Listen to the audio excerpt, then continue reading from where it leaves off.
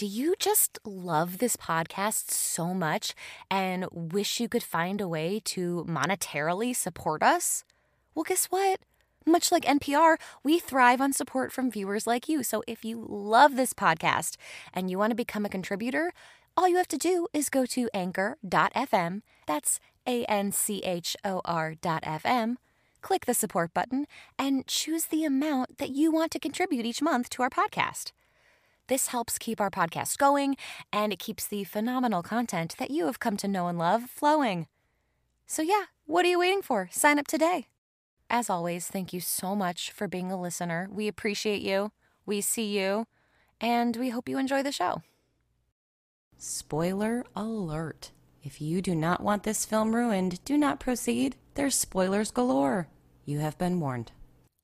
Welcome to Talk Classic to Me, the classic film podcast and movie club where I, Sarah Greenfield, your host and classic film enthusiast, bring in my entertaining friends to talk about classic movies or any other old-fashioned form of media that strikes my fancy. On today's show, we're talking about an old-fashioned form of media that strikes my fancy. 2 radio plays by the great Lucille Fletcher, the suspense episode Sorry Wrong Number from 1943, and the suspense episode The Hitchhiker from 1942, with my wonderful, brilliant guest, Nick Lang. Hello, everybody. Welcome, Nick Lang, back to the show. It's nice to have you here on Talk Classic to Me. Hello, Sarah. It's great to be back. This week, we did something a little different. We switched it up. You will notice in my intro, I often say, like, any other form of, I forget what I say, old-fashioned media that strikes my fancy. I say something like that. And you're probably like, what other old-fashioned form of media, Sarah? Well, guess what? Not only am I into classic movies, I am also very, very, very much into old-timey radio shows. I love them. I listen to them almost every day. They're one of my most favorite things on the planet. So this week, we discussed 2 old-timey radio shows. Probably the most famous of all time, which is Sorry Wrong Number. It's a suspense play. And another suspense play, The Hitchhiker, both by this woman, Lucille Fletcher, who is like the queen of old-timey radio. So that's what we did. Nick, what did you think? I loved them. This is exactly the kind of thing that I like. You can pop it on, listen to it, and they're short too.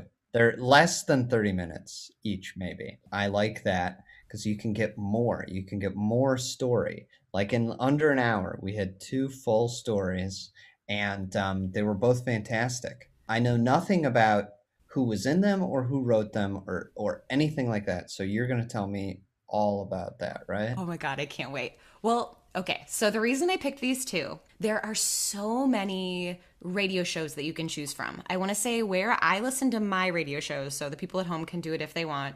I mainly listen to radio plays through SiriusXM on this station called Radio Classics, and you can get the Radio Classics app. And I think a company called Radio Spirits does all of it. So if you download the Radio Spirits app, I think you get content for free. So that's a place you can listen to old radio plays.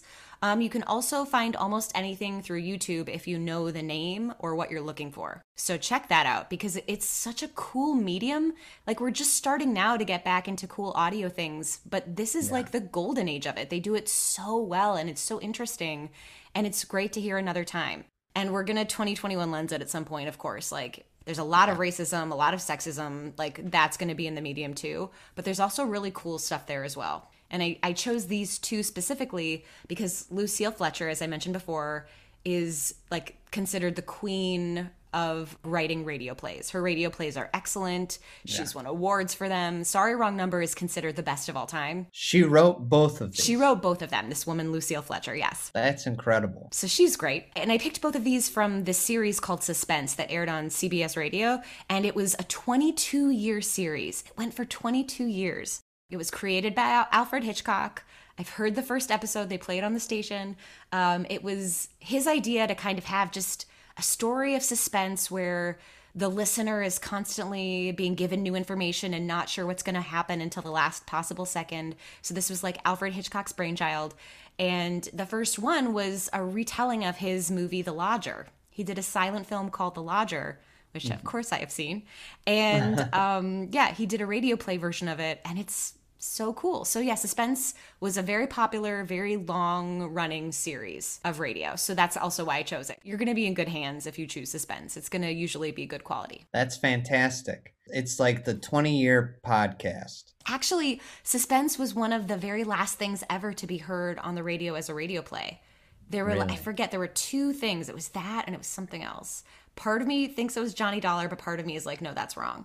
That might be wrong. But I know, like, of the very last when they were like, and we're done playing radio plays, we're transitioning to music, Suspense was one of the very last things played. Man, oh man. Right? Music, right? Ruining everything. It's great that we have it, but these radio plays are so cool. They're so cool. But they were like, we've got television. It's radio you can see. And that's kind of why they died out, because of television. Yeah, but I feel like it's coming back. Oh, it's totally coming back. It's coming back, but it's like modern now. So I like this old-timey sound. And so I kind of wish that modern ones would be made with old-timey sound and that people would put me in them, because I could totally do it. If you need me and you're out there and you write them, oh, hi, I could totally do that. People listening at home. Do it, guys. Everybody, even if you don't have an old-timey radio podcast, start one and cast Sarah. And I could be in it. I could use my 1940s voice. Did you guys hear that? She sounds just like she's from the 40s. Thanks, Nick. Thank you. I appreciate that sales pitch. Thanks. So yeah, that's why we watched these. And then I'll just do a quick plot synopsis rundown. You can listen to these. I put the links up on our Instagram page. If you click on the link in the bio, the top two links are links to listen to these episodes. So go listen to them first. We're going to have spoilers here. They're very easy to listen to, super quick. I think you're going to like them. You can be doing anything and listen to them. That's the best part. You go with TV, you got to watch it. This one, you don't even have to watch it. I listen to them on my walks almost every day, while I'm doing the dishes, all these things. While I'm cooking, just put it on. There you go. While I'm wiping down my groceries meticulously, because I still do that this far into the pandemic. Yeah. You know. And a radio play is interesting and different than an audiobook. Because Yes. an audiobook is, a lot of prose. What's great about a radio play is it's just the dialogue. Yeah. And it's a very interesting thing to listen to a story that is told exclusively through dialogue, because they need to say where they are, they need to say what they're doing, they need to say the right amount and make it interesting. Well, and the It's effects. a great art form. The and the effects are these fantastic. two are seamless. They're just perfect. Like, that was one of the things I wrote down about how incredible the effects were that really put you in the scene. You're not thinking like, that's a stupid sound effect. You're like, oh my God, I'm on a train track right now. There's a train rushing by me. It's incredible how they do these. Let's dive in. We're going to do the plot synopsis of Sorry Wrong Number first, which I recommend listening to first, and keep in mind how awesome it is while you're listening. I've heard it a lot because this is the one where when people are like, well, Sarah, I don't know what to listen to, or like, hey, we're stuck on a long road trip. What do you think we should do? This is the one I put on to get people hooked because it's so interesting. It's this story based on a woman that Lucille Fletcher saw in a grocery store who she thought was being rude to someone else. Yeah. Yeah, it's one single woman who we find out through the course of the radio play. At first, as an audience, we're on her side. We hear a phone dialing and we hear a busy signal. And then we hear a woman talking to an operator and saying, I'm trying to reach my husband. I just want to reach my husband. And we find out through various people that she speaks to that she's an invalid at home, that she's alone tonight, that her husband is late at work and she can't reach him. She gets connected somehow. She overhears a conversation about two men planning on murdering a woman, and she tries to stop this, but we find out through the series of events that she sounds more and more like the woman that they're going to kill. And in the end, guys, guess what? Spoiler alert, they kill her. She dies. Spoiler alert, she's dead. Spoiler alert, it was her. She dies, which also is weird for these radio plays because a lot of times if there is a death, there's always justice because it was like the 30s, 40s, and 50s. So what's interesting about this is like we can maybe assume there might be justice later, but for the most part, they get away with it. She's murdered. Yeah. It's done. Yeah. It's so cool the way they give us information and build it is what I think. That was a good synopsis of the plot. Thanks, Nick. Does the character have a name or no? Mrs. Albert, what was it? It was just her married name. Right. That's all. We don't even know her first real name. Who's doing the voice, though? Who's doing the voice? Okay. So this woman, Agnes Moorehead, she is the voice of this suspense play. She is absolutely fantastic. I love Agnes Moorehead so much. Nick, you might know her from Bewitched. She played the aunt. And she Dora. played the aunt? Yeah, Okay. but she's a fantastic radio actress specifically. She's been in so many films. I think she's a total badass. I like her because she kind of got her career started a little bit later, and I always think that's really interesting. When Yes. people aren't just like young and make it, when it takes a lot of time and a lot of effort and training. She's fantastic in this. She ends up doing this 6 times, this specific radio piece. Really? And she performs more on suspense than any other actor or actress. Was this live? This was live, right? I don't 100% know, but a lot of them were filmed live Or recorded or live? like recorded in front of an audience. This was not recorded in front of an audience. I actually don't know if this was recorded live, but they allowed mistakes to be in it. So that leads me to believe that it was recorded live. If she did it live, that's even more impressive because this one's a workout, Well, you because know? she's so good at doing these parts. She does a couple of other Lucille Fletcher plays, and she's so good at doing a full spectrum of a character where it's like she understands the journey and where you need to be at as an audience, and she gives you what you need in each moment. So in the beginning, she sounds frail, weak, and kind of sweet. And the more we get to know her, this like meanness of character comes out, and the harsher her voice gets, and the more kind of out of control and reedy she sounds. It's obviously not okay to kill her, but you go like, this is why the husband wants to kill her. But what is it that they call people? Karens? Yes. She's like a Karen for sure. Which breaks my mom's heart because I'm sorry, Mom. I know you're listening and your name is Karen and you're not a Karen, and I'm so sorry that that name was chosen. But even in dire circumstances, she's interested in belittling the people around her, and she's interested still in status. So even when like her life is in danger, she's calling like, I need to call the best hospital, the most exclusive private hospital. And I am Mrs. Albert, whatever my name is. And like, so she's still very interested in those things, even as her death is coming.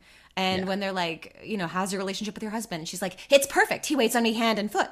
You're like, oh no. You get the sense of her. But at the same time, this time, I know what's going to happen now. So this time I was reading it like, oh God, they're not believing a woman. Oh, this sucks. I get that she's unpleasant, but like, she doesn't deserve to die. And it sucks that no one believes her. Oh yeah, Yeah. yeah. She's definitely still the hero. That's what I love about it. Is that she is the hero. Like she does not deserve to be killed. But she is a flawed hero, and I love that. And I love how she does get so swept up in her fear because you can tell that she's a nervous, kind of neurotic person who has health problems. You go like, okay, how much is this like actual health problems versus her neuroses? And she gets into these things where she's scared, she's terrified, and she's taking it out on other people by calling them stupid and saying, I'm going to get you fired or whatever, and I want to talk to your manager and things like that. She's a very interesting character because she's like stuck at home. She's afraid to leave her home. Well, and she's bedridden, she says, too. Yeah. So you go, she tries to order a nurse to come to her house. She's terrified. And I love that kind of character that is someone who desperately wants other people, but also can't help but push them away. You know, there's a difference between like a good, you know, protagonist of like this person does good and they're heroic or something like that, and then like a good protagonist. Yeah, like an interesting, someone with faults. This is someone that you enjoy watching on this journey or listening to on this journey in this case. Well, because the thing is, we as the audience do want her to make it. We want her to survive. But we understand through her interactions with everyone why it's happening. It's like just the most fascinating thing of like, ooh, I don't want this to happen.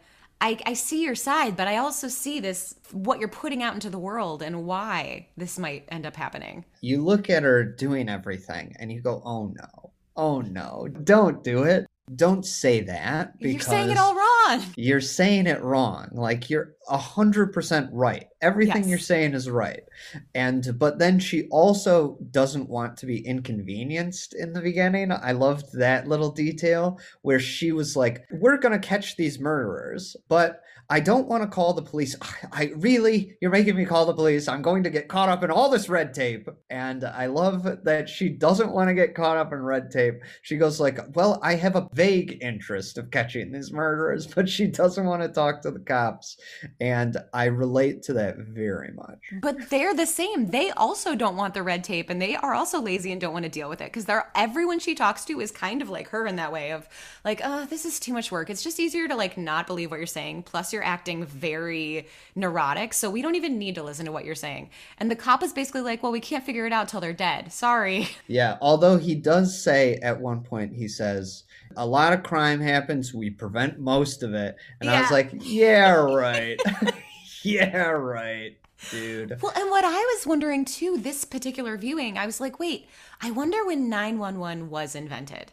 Because we have an Yeah, emergency service we can call now, and that's what she would have done. She would have called, and she probably would have been like, "Look, I'm having an yeah, anxiety attack," or she could have made something up, but she could have had people there instead of trying to call the hospital and get a nurse, instead of trying to call the yeah. police. That was what I was wondering. Like, when was 911 911? When did that start to exist? Yeah, I have literally no idea. That's another thing that's very interesting to listen to because this is from 1943, and it's very interesting that phones operate completely differently. The idea of an operator that's so out of the realm of our reality that there's someone that has to connect you to a call and someone that's on one of those boards that has all those different plugs on it and goes like, "Okay, I'll find your number and let me connect you now." It's so different. And I was like, phone lines are very interesting. Earlier you were saying like, how does she overhear the conversation? Because I'm going like, I don't know how phones work. But you know that like we had this more when we were like kids, where there would be your house line and you could pick up a receiver and listen in on somebody's phone call. So I was like, okay, when she is connected to her husband's line, I'm like, is it less like what we think it is, where on our phones we specifically dial one person that has their phone, and if that person is getting another call, then they go, it's two separate calls. This was more like they had a phone line and the operator plugs you into that line. And so it's kind of like the line can be on and she gets plugged into it in a conversation that's already happening. So that's my guess, but I really couldn't tell you one way or the other. That's was the rationale in my mind. What's very fun about it is that she then just says, "Well, obviously I was connected to the wrong number." Yeah. Well, because we think that as an audience listening. We're like, oh shit, she did get. We don't think it's to her husband at first, I think. I wasn't immediately thinking she was with her husband. Were you immediately? Did you know from the beginning what was going to go The down? thing is, Sarah, is that I think this is so famous that I think maybe I've seen some version of it, or maybe I've even heard this before. I can't remember, but it's such a classic story. And like for me, who's like obsessed with like horror movies and stuff like that, with always the calls coming from inside the house, you know? So I'm like, oh, she did. From the get-go, I was like, okay, this is obviously not the wrong number. This is her husband's line, and her husband is plotting to kill her. And this whole thing is about seeing her kind of like unravel. But what's fun is that she is putting it together, and you're watching her put it together. The dramatic question for me was, okay, is she going to get killed? Or is it going to be that she was just imagining the whole thing and she's just completely neurotic and so narcissistic that she also says, well, they have to be coming to kill me. It's still fun to listen to. Even if you can guess the end, you go like, it's still interesting.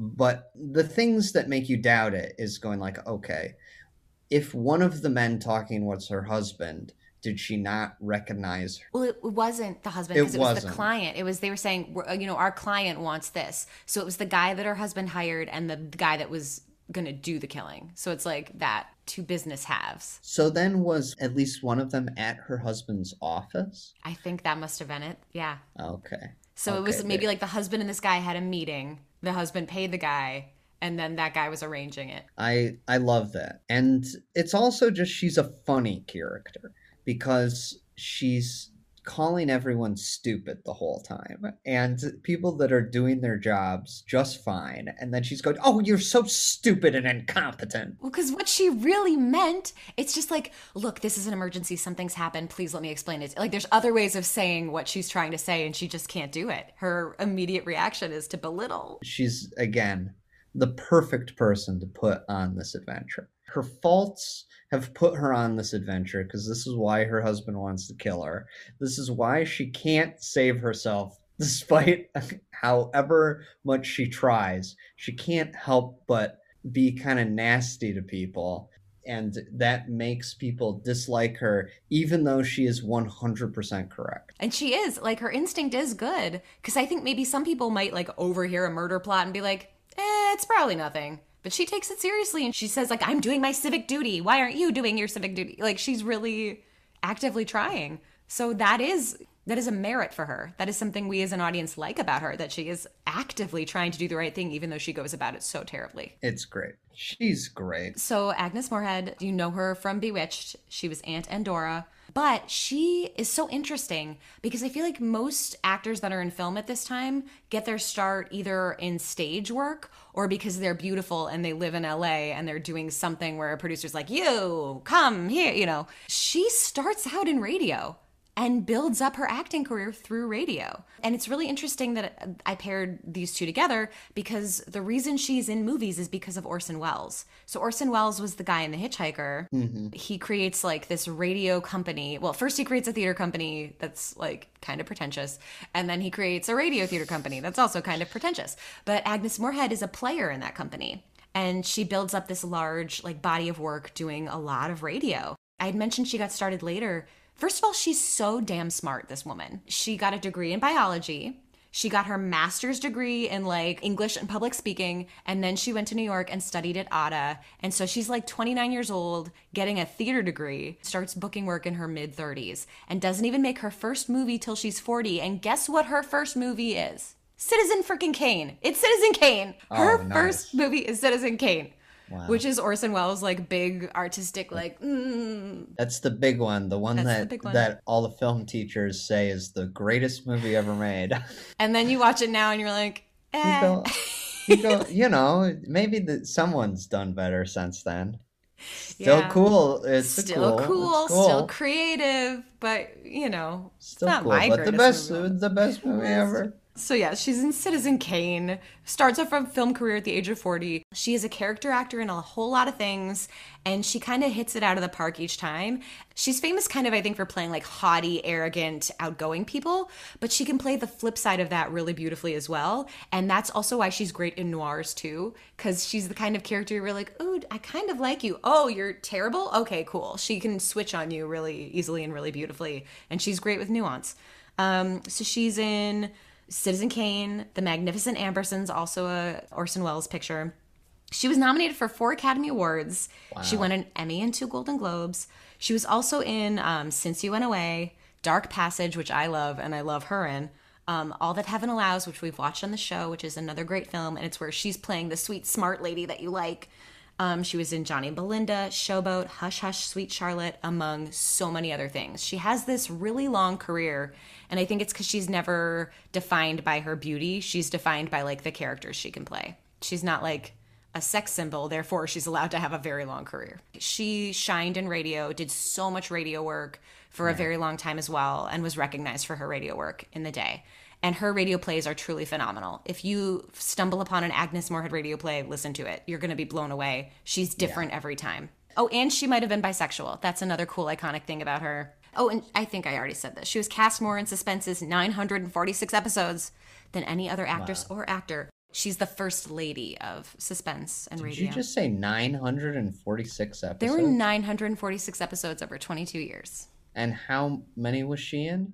I don't know, but she did this specific radio play 6 times. 6 times. Gotcha. Just this play. So all of her other things, Okay. she has like countless radio appearances. Did they do this play 6 times on Suspense? I think, but I also think they did it on, so there were a lot of programs that would take the same stories and use them. So like there's Gotcha. another show called Escape that's kind of like Suspense.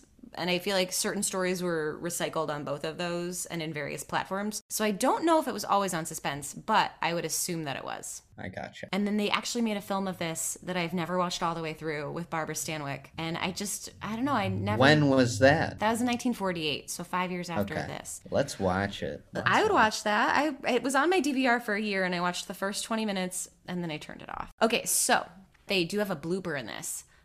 Towards the end of the play, the guy that kills her, because we're at the end, we're not even sure if she really is killed at first, Right. because you hear her scream, and you sounds like she's being like strangled or something as the train goes by her window. It's a knife, though, right? He says, "Will a knife do okay? Will a knife be all right?" I like that conversation that the killer has. They're so Do casual you want about it it. to be a gun or a knife? A knife? All right. And don't forget to take the jewels so it looks like a thieving job. And he's like, oh, got it. Don't even have a second thought. No problem. I'm a professional. I hope that never happens to me. But now I'm like, oh no, Nick, wait. You knew I was going to be here filming the podcast. Did you hire somebody? Yeah, don't worry though. He's a professional. He'll make it nice and clean. Minimal amount of pain. Don't they also say that in the thing? They go like, Yeah. the client wanted minimal amount of pain. Yeah, it's real sad. It's real sad when the husband leaves the message of, he tried to call you. He's out of town. And you go, this guy's a liar. That's sad. There's a blooper towards the end where, so we're like, oh shit, did she just die of natural causes? Did she like scare herself to death? But then, so she was calling the police as she was dying. And the police are supposed to pick up the phone, but you can tell the actor playing is like, oh my God, no one's saying anything. I guess I'll just say my line. So he says his line. He's like, police? Sorry, wrong number. And then the police says like, hello, police. Hello, officer blah, blah. Hello. He keeps saying it. And so Yeah. the actor goes again, I'm saying the same line I just said again. And I love that it's there. It makes it just so real. And in the Orson Welles one, he has a little cough in his throat at one part too. I just like that they keep these things in. I think it adds to the humanness of it, and it makes it like a moment in time when this happened. People made this once in 1943. They were all in a room together and they made it. And they messed up, and it's great. Incredible. And here we are. And here How we are. how many years later? Almost I 80, can't do 80 math. years? It's what, 78 years? We're going to move on to The Hitchhiker. Just dabble a little there. Second Lucille Fletcher play. I keep wanting to call her Louise Fletcher because there's an actor named Louise Fletcher. It's really hard for my brain. Lucille Fletcher. Want to hear something cool that ties these stories together, Nick? Are you ready for this? Yes, So, I'm ready.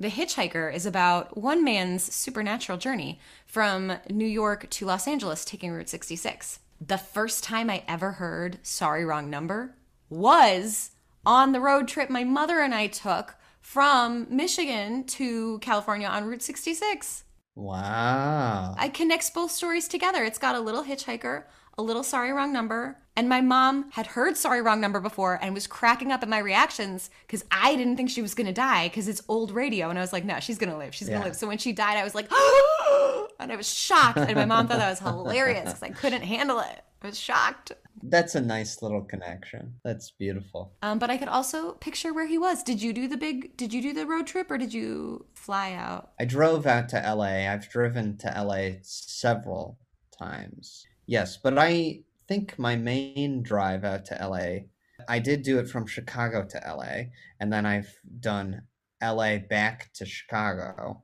I've done that before, but I've never done New York to LA. I've been from New York to Chicago, and then I've been from Chicago to, so I just add those two together. Been from You New go, York to Michigan and then Michigan to LA. Add it all together in my brain. We've got it. Okay.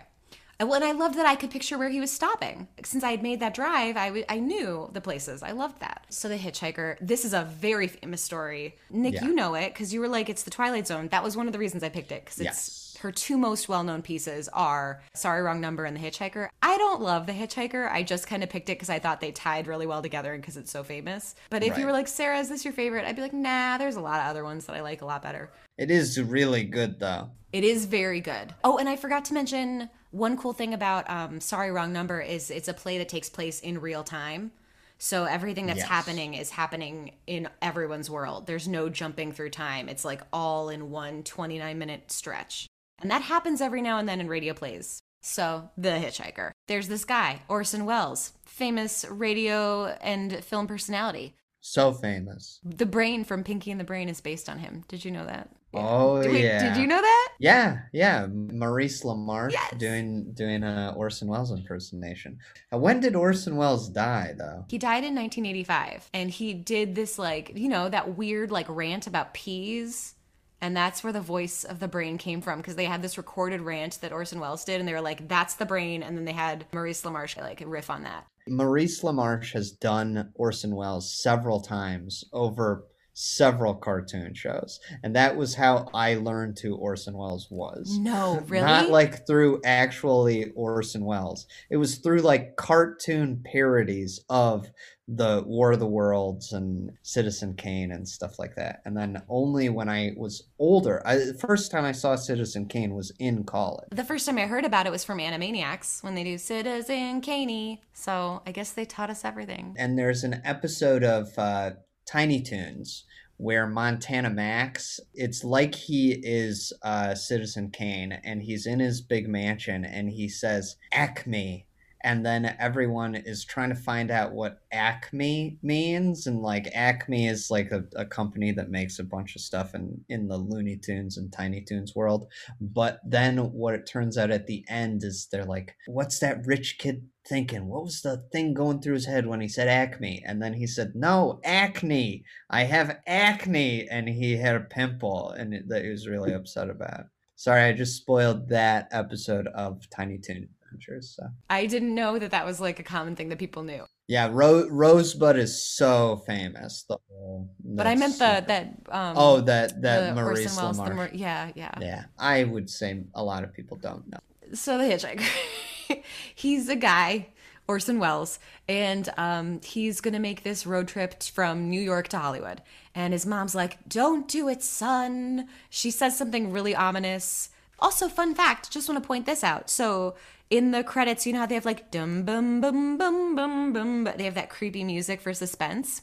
Yeah. The guy that wrote that music, his name is Bernard Herrmann. He's the conductor of the CBS Orchestra. He's Lucille Fletcher's husband. Oh, that's so sweet. Yeah. So that's a fun thing. He conducted and wrote the music for this. That's incredible. I wonder if they consulted. Well, they did write an opera together of Wuthering Heights, and they wrote it starting before and after they got divorced because he cheated on her with her cousin named Lucy. And you're like, that's annoying. My name's Lucille and you cheat on me with a Lucy. Come on. Yeah. But they still worked together, so there you go. We kind of open and he's like, I'm in an auto camp in Gallup, New Mexico. I maybe am going crazy. I don't know. Let me tell you the story and you could decide for yourself. And he says something like, this might be the last night I have on Earth. And you're like, well, there you go. Yep, it might be.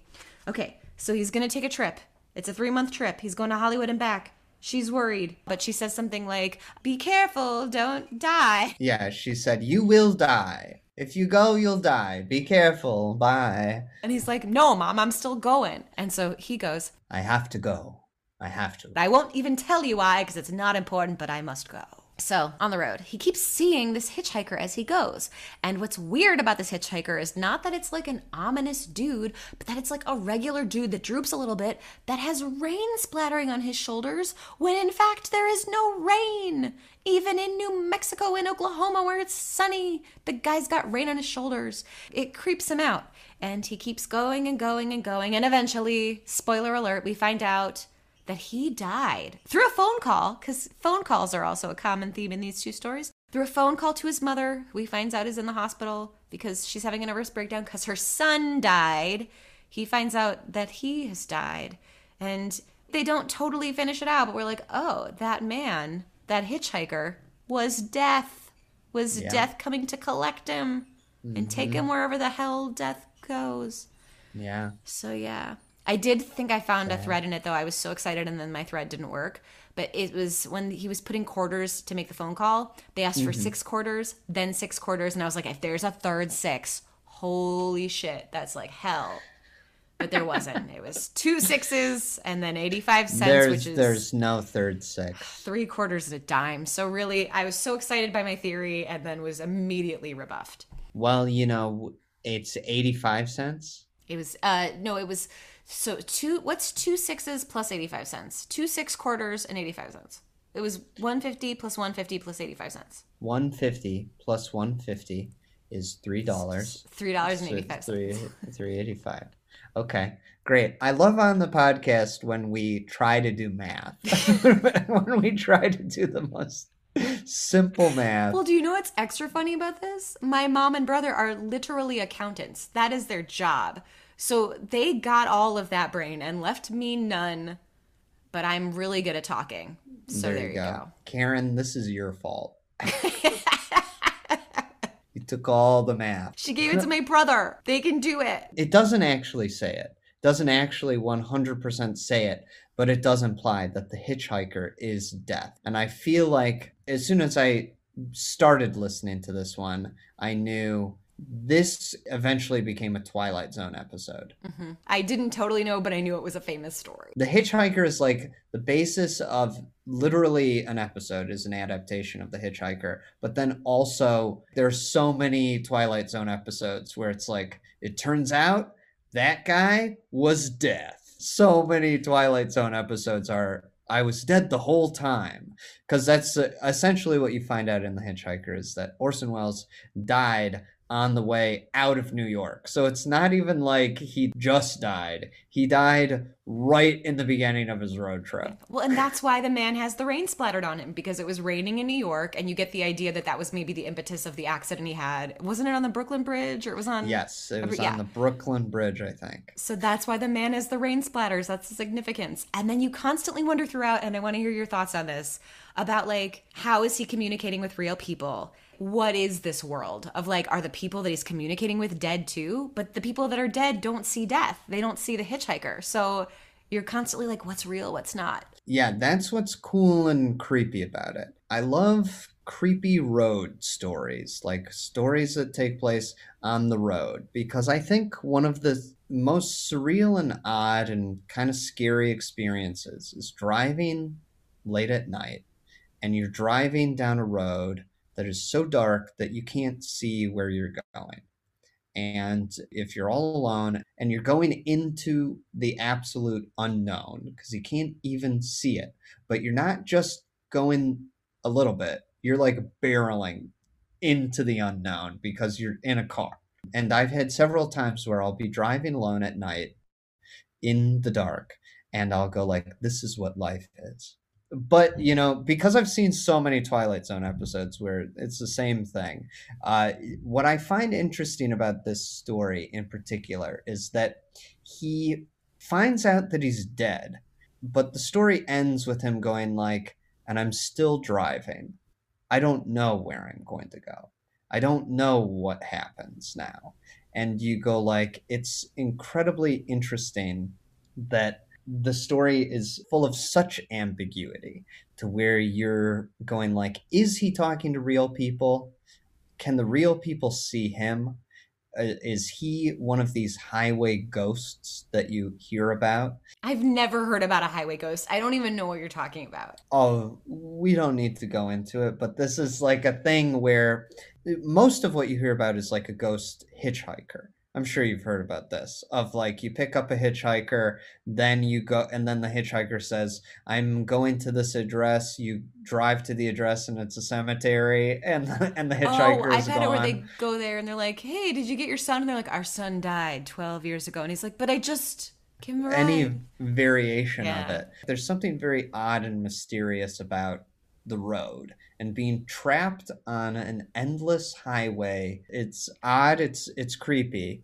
As I was listening to it, I was not thinking about the interpretation of everyone else being dead that he's with, that he encounters, because you go like, it is possible, because he encounters like a gas station. The one really cranky man that's like, no, you can't come in and have a pop, which I love that they're calling it pop because I just went, oh, yay, look at that. Are you from Michigan? And then the woman.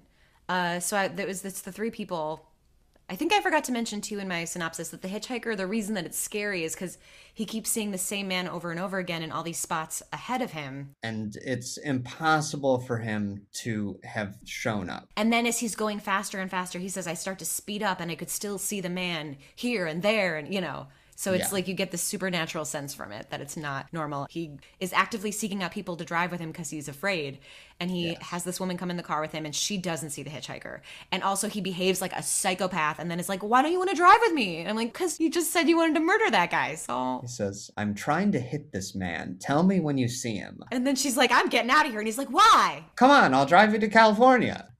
It's great. It's really fun in the story how he's like, okay, I'm driving on this road. I'm so lonely and I'm scared and I'm tired and all of this. And he feels tempted to pick up the hitchhiker. And you're going like, that's what you're supposed to do. You're supposed to pick up this hitchhiker, and that this hitchhiker, who is death, will lead you to wherever you need to go. But he refuses to do it, even when he finds out he's dead, because he's filled with the sense of like kind of comfort, but also terror from the hitchhiker. And then he says, I'm going to kill the hitchhiker. I get the sense that I'm just going to run him down. And then he ends the story where he still hasn't picked up the hitchhiker. And the hitchhiker is, I think, still trying to flag him down. I'd love to see a sequel to the story. I like the story because the performances are great. Orson Welles is always a treat to listen to, even though he does like an opening for this story where he's like play acting at being humble, but you're so full of yourself. You're Orson Welles. And he's like, I don't know why you guys always think I do thrillers. I only did that one time, and now you think it forever. But that's fine, audience. You're allowed to think that. I guess I'll never live down that one time when I did the most famous thing ever. But sure, if you want to say it's an Orson Welles story, sure. I guess that's fine. Here's the story for you. He's such a humble bragger. There's a reason why he's so famous, because his voice it's an iconic voice, and he's a great actor, and it's a great story. Again, it's really fun to listen to a protagonist who, again, is flawed, because this guy is like talking about running down a hitchhiker. He's losing his mind. And I like that he won't even accept that he's dead, even after he finds out that he's dead. He's supposed to pick up the hitchhiker, but he can't do it. And he describes the feeling of like what it would feel like to pick up the hitchhiker and why he's afraid of it. It's like, he's like, I know something would happen to me if I did it. I'm too scared of that. So it's like this man that's like desperately afraid of change, desperately afraid of facing whatever is on the other side of this feeling. I just think that's so interesting. I hadn't pieced that together before of like, he's supposed to pick up the hitchhiker. Because in our world, in my mind, you don't ever, ever, ever pick up a hitchhiker.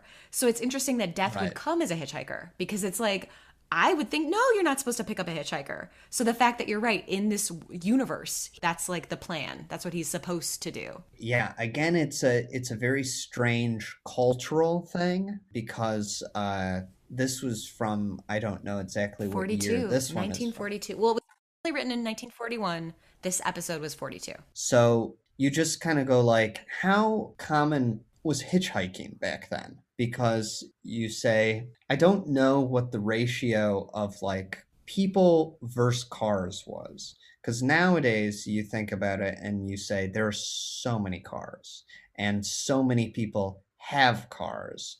And you go like, especially like in Los Angeles, you say you can't not have a car in Los Angeles. Although I do know some people that do not have cars in Los Angeles. There are just so many cars. It's so common nowadays. Because when were cars invented? When were they like mass produced? The Tin Lizzie, wasn't that like 1910s? Maybe. I have no idea. I feel like 1920s was when it became more commonplace to have a car, when more people had cars. That's what I Right. think, but I don't know. You just kind of go like, by the time we were born, cars had been around for, almost 100 years. There was just more time for hitchhiking to be a dangerous thing, of like more time for you to say, a hitchhiker will kill you or you'll get killed if you hitchhike.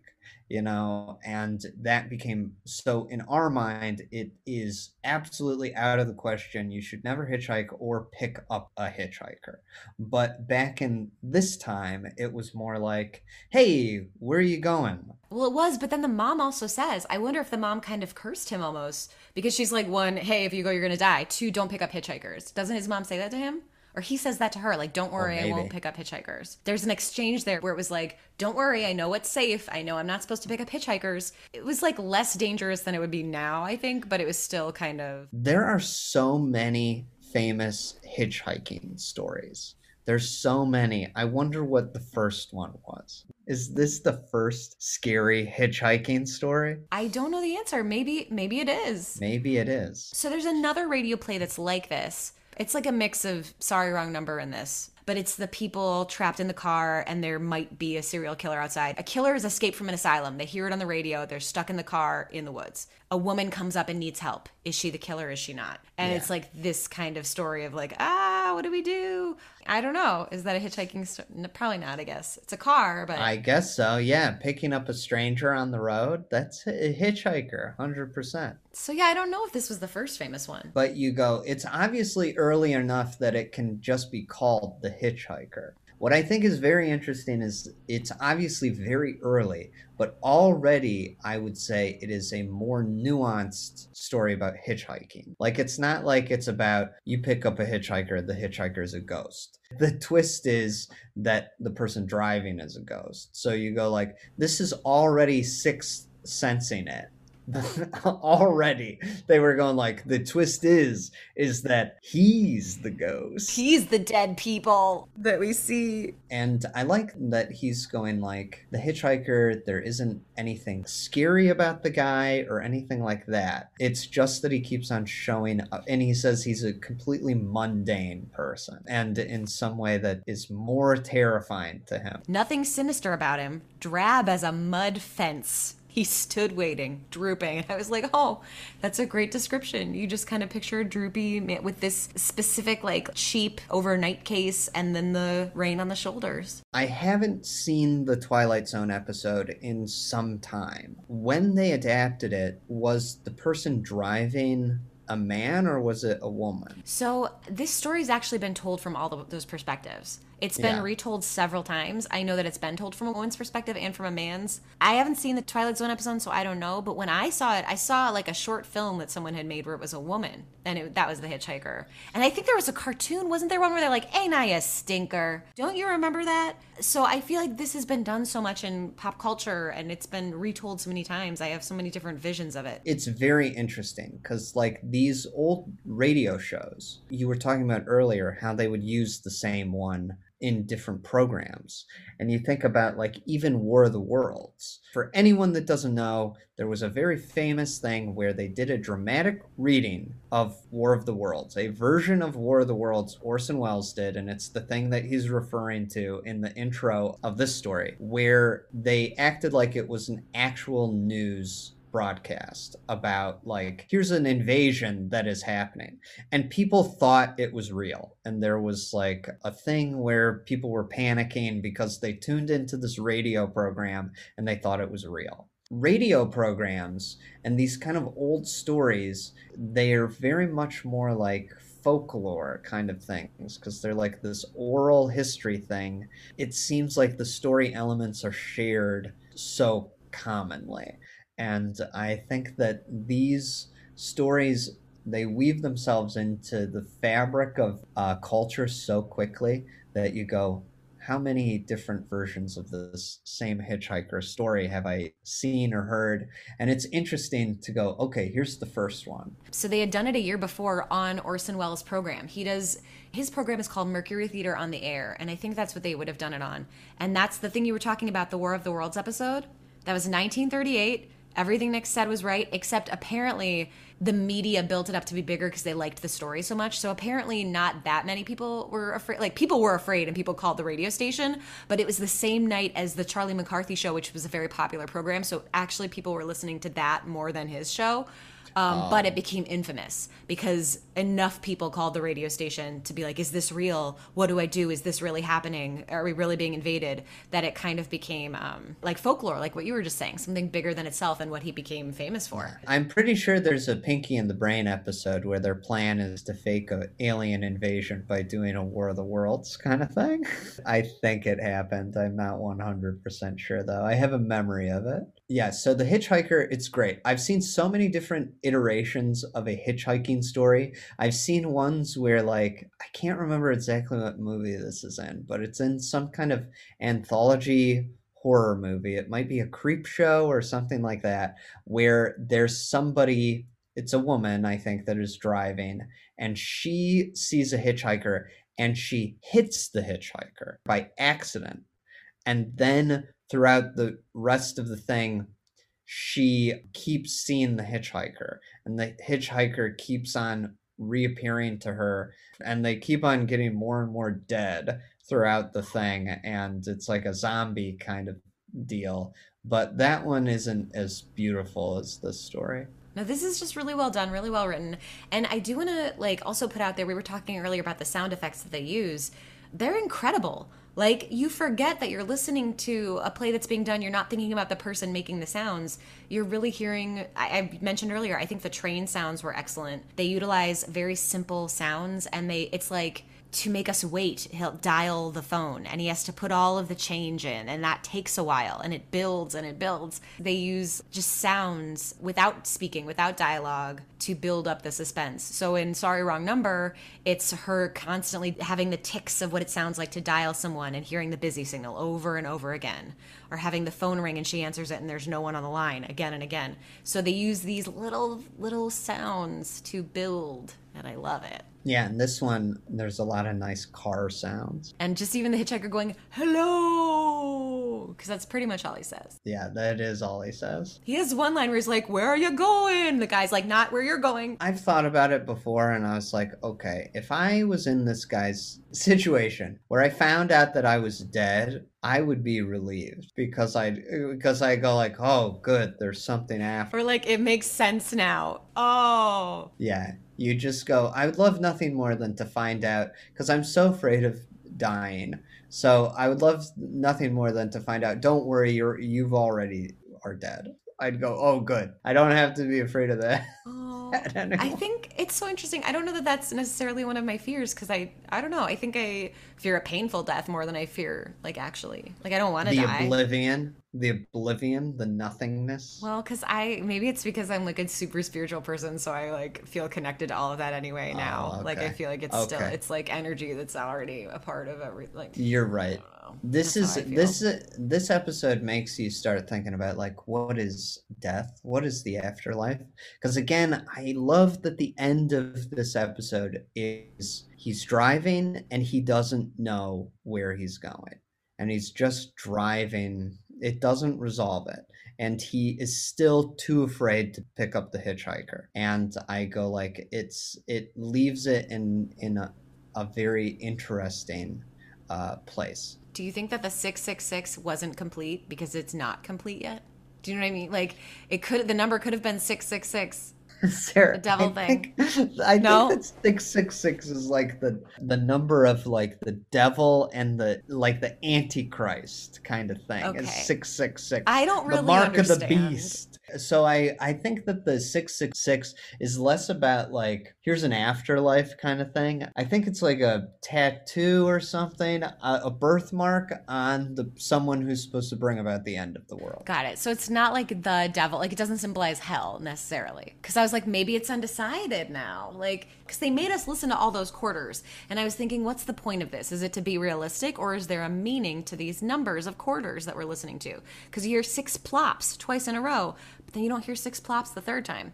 So I was like, oh, maybe this is like I don't know. It's 85 cents The at the last end? one's 85 cents. Well, you know what? You take 5, you subtract it from 8, that's 3. You multiply 3 times 2, it's 6. Just maybe it's because it hasn't been decided necessarily yet. Where is he going to end up? Well, he's going to end up in Hollywood, so he's just got to make it to Hollywood. You know, Hollywood, hell, what's the difference, right? But I think he just really feels the need to get to California. So maybe once he gets to California, he'll be like, okay, I've done it. I made the trip. I saw the ocean. I would love the sequel where he goes like, where is California? I keep driving. Where is it? You know? But he's getting there because he's in Gallup, New Mexico. So he really is, he's getting there. Yeah, he really is making some good time. I like to think that on one hand, I'm like, okay, he actually is a ghost traveling across the country and he is interacting with real people. I think that that's something. Another thought is to say, everyone that he interacts with now is dead. And you go, the hitchhiking woman is dead. She's the more interesting character. I don't care about like the clerks and the people that he talks to, but this woman who goes like, hey, thanks for the ride. And then he says crazy things. And then she goes, I think I'm going to get out of the car now. I like that aspect of the story. Well, and she's fun. That's why we like her. She's like, do you mind if I take my shoes off? My dogs are barking. And you're like, ooh, I like you already. I wish that she was in it more. That's my one critique. If you want to rewrite the story and re-record it, that'd be great. Well, and she hitchhikes a lot, so you do get the sense maybe she's like him. Is she the hitchhiker? Maybe she's death, you know? Her dogs are Cerberus. But then the other thing that I think is all of it his own personal afterlife.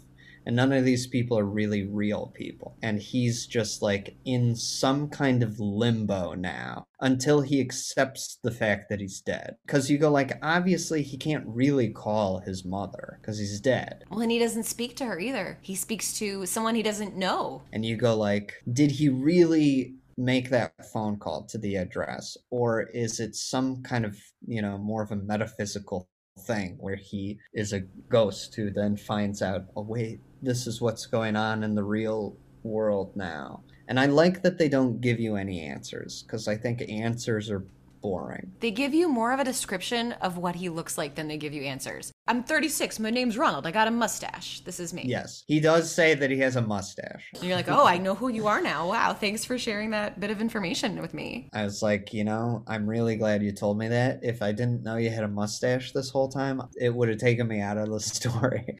They should really retitle it The Mustache.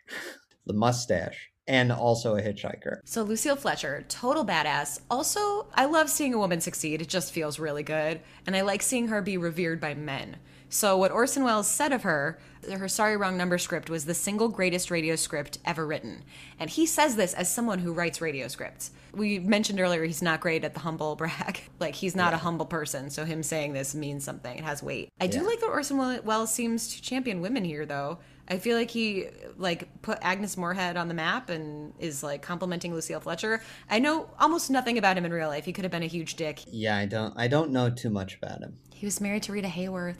They made a movie together. Oh. He says she liked the marriage. I don't think she necessarily liked it that much. We'll talk about all this another time. He says, I was married to her. She loved it. We were married the longest of all the people she was married to, so she clearly liked it. Again, he's a very humble man. Real humble guy. So Lucille Fletcher, she's from Brooklyn, which is why he probably died on the Brooklyn Bridge. She knows Brooklyn. She was a champion student orator. That's kind of how she got her start. So she won this thing at 17, this contest that took her to South America and gave her $1,000.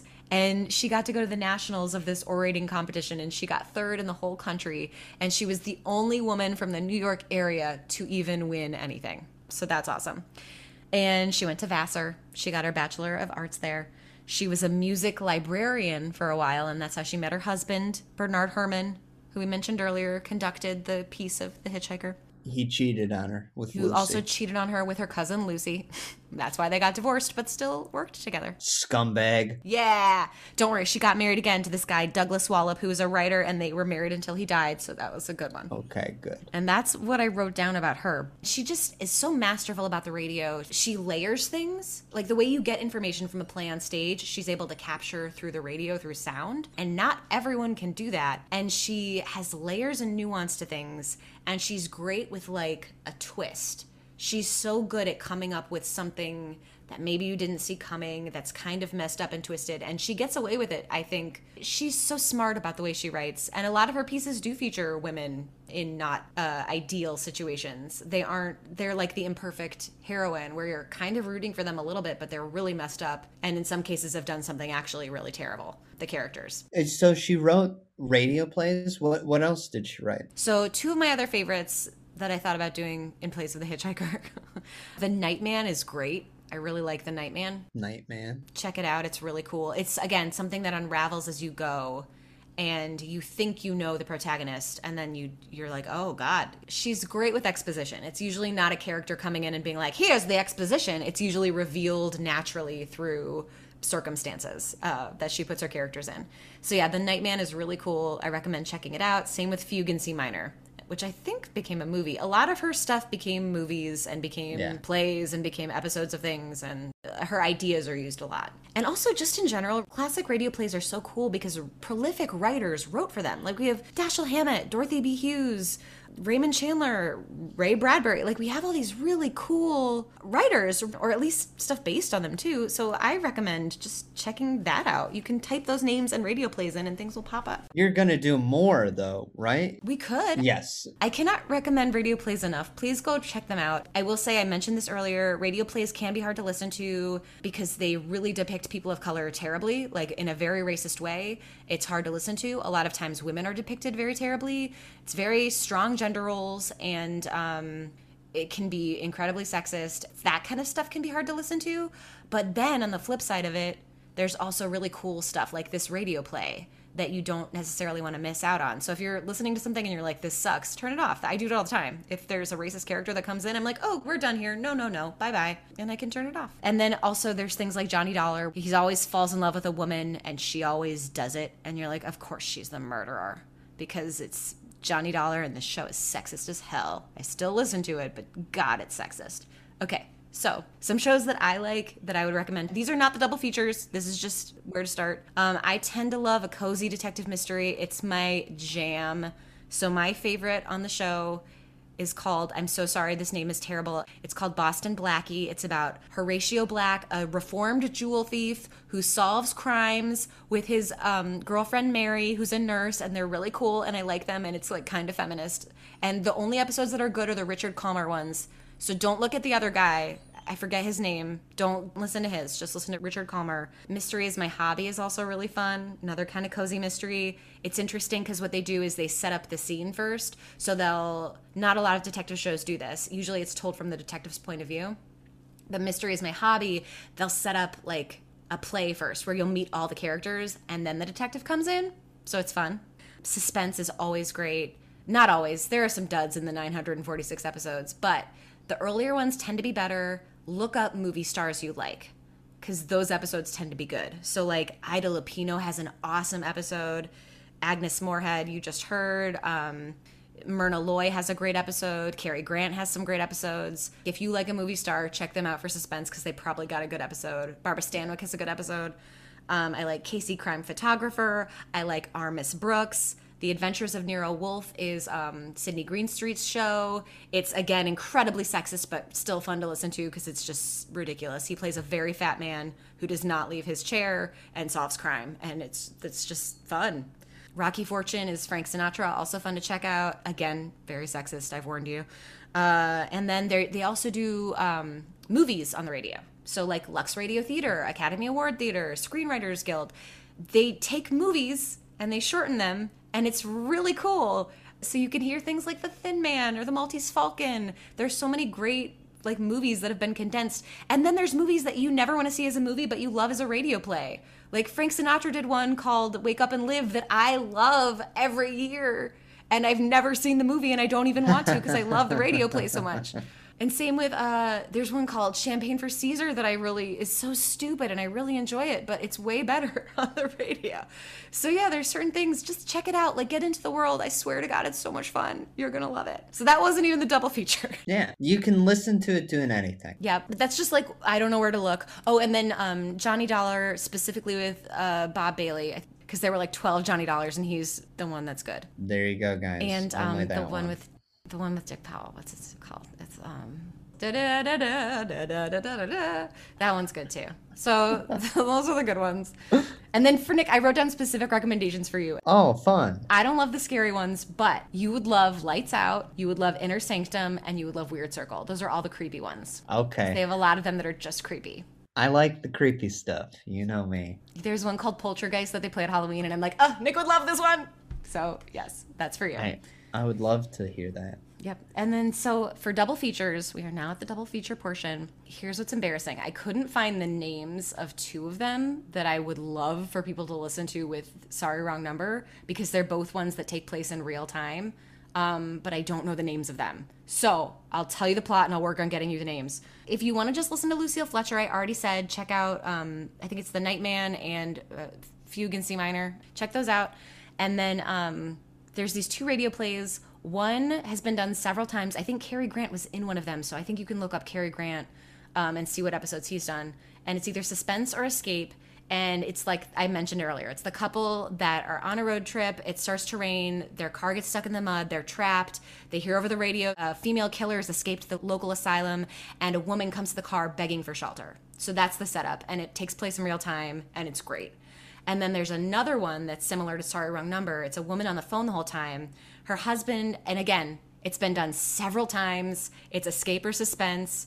And it's a woman who has just found evidence that her husband is innocent of a crime that he was convicted for, and they're about to kill him. He's about to be put on the electric chair, and she's trying to get through to the jail to be like, I have the evidence, don't kill him. And it's so good. It's so suspenseful. It feels a lot like this, except you really like her the whole time and really hope that she gets through. So that's what I would recommend for that. And then for the Orson Welles coin of it, the hitchhiker-ness of it all, I would say check out Mercury Theater. He did a lot of things with that. He did The War of the Worlds, as we mentioned. Check it out. There's also, he did Count of Monte Cristo and Around the World in 80 Days. Sometimes I'm super bored by his stuff. I'm sorry, it's true. Sometimes I just can't listen to his radio theater. I think it's kind of boring. But what I think is cool about the Monte Cristo one is they needed a particular sound of waves crashing. And so he ended up recording it in a bathroom, and they would flush the toilet behind him to get the sound of the waves crashing in his jail cell. And so I think it's worth listening to just for that, because it's so interesting. And the waves were crashing. This was toilet flushing. That's so funny. And that's what I would recommend to anybody starting out. You heard it. Listen to all of that. All of it. Right now. Nothing has been resolved, but that's the way I like it. I'm trying to think if there's anything that people that might like these stories might also like. I don't know anything too much about radio plays. Sarah is definitely the person to listen to and all that. Hitchhiker things. Again, just watch any episode of The Twilight Zone. It'll either be about a hitchhiker or someone is dead, it turns out, or the farmer was death or whatever. You know, there's so many of those. And then the Twilight Zone movie, if you want something like scary. No, I don't, but my audience might. With The Road, if you want to be cursed with something scary like I had to be when I was a kid, so now you have to be scared too for the rest of your life, there's the movie of The Twilight Zone that they made. And it's like an anthology movie. It has a bunch of different parts. And the very beginning of the movie is two people driving. They're on a road trip. I don't remember exactly who the two actors are, but one is Dan Aykroyd. And it's a fantastic scene where it's two people driving. They're in the middle of nowhere. They're like listening to music, and then the radio goes out. And they go, oh, well, what do we do now? The radio's out. They start playing this game where they go like, oh, well, let's sing a theme song, and you try to guess what the theme song is. And so they start doing it, and they go like, oh, that's Bewitched, or that's this, or that's that. And then the one guy goes like, and he goes like, oh, that's the Twilight Zone. And then they start talking about the Twilight Zone. And they go, that show was scary. And then the guy driving goes like, hey, you want to see something really scary? And he turns off the headlights and he's just driving through the dark with no headlights on. And Dan Aykroyd's in the seat, and Dan Aykroyd's like, hey man, you're freaking me out, just turn the lights back on. And then the guy goes, okay. He turns the lights back on, and then Dan Aykroyd goes like, you want to see something really scary? I don't want to spoil anything, but you should watch it. Oh, that was a good setup, Nick. Boy, can you tell me what happens? Yeah, I'll tell you what happens. When I was a kid and I saw it, it was one of the scariest things I ever saw. Okay, sounds scary. Yeah, but it's got some fun road action. So there's all that. I did remember one thing I wanted to say before we go, which is, this is a separate thing, but the show was Richard Diamond, Private Detective. That just came to me. The show where I whistled that thing. That's another one that you guys have to listen to before you do anything else. Stop whatever you're doing in your life and listen to the 27 radio shows, which I just told you, and then also watch the movies that Nick said. What I actually also wanted to add before we go is that what I think is cool about radio plays is that they're kind of testaments to their time. So at the beginning or end, they might have something or add something like the intros and outros we heard. And so at the end of the Hitchhiker episode, so this is all happening during World War II, and like the US is in the war at this point.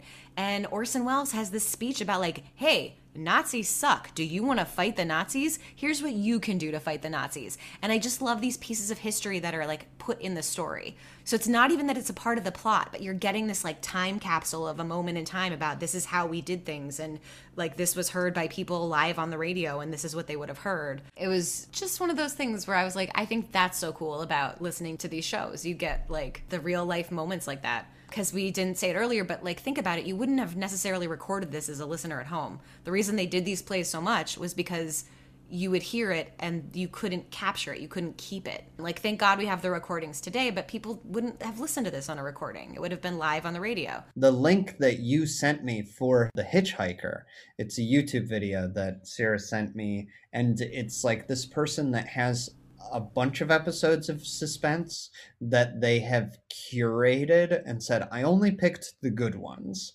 And they have like a description on the YouTube video going like, we only have the things that people had the foresight to record, because there were so many radio programs that were just live radio programs that no one recorded. There's so much lost media, just like there's so much lost television and things like that. It's like treasures. It's like finding a time capsule and stuff. It's like how we don't have all of Shakespeare's plays. Like we'll never know about the other. Yeah, the other ones are probably bad. Just a bunch of Titus Andronicus over and over again. Listen to it. You'll feel like you're uncovering a relic. You'll feel like an archaeologist. You have to listen to it. Drop whatever you're doing. You're not allowed to watch or listen to anything else until you listen to everything Sarah told you to. Thanks, Nick. That's it for our program today. Thank you so much for listening to Talk Classic to me, and we'll see you next time. Hey everyone, Sarah here. So I found out the names to the 2 double feature shows that I wanted to share with you, but I didn't know at the time of recording. One of them is called Long Distance, and it stars this woman, Jan Miner. Her name is spelled Miner. And it was part of a show called Lights Out. That was the title of the show. So if you want to do a search, you can search for that online. It'll come up. They did several recordings of it with Jan Miner. So if you don't get the Lights Out one, it's still going to be great and you should listen. And then the other one was called On a Country Road, and it starred Cary Grant, and it's from 1950, and it was on Suspense.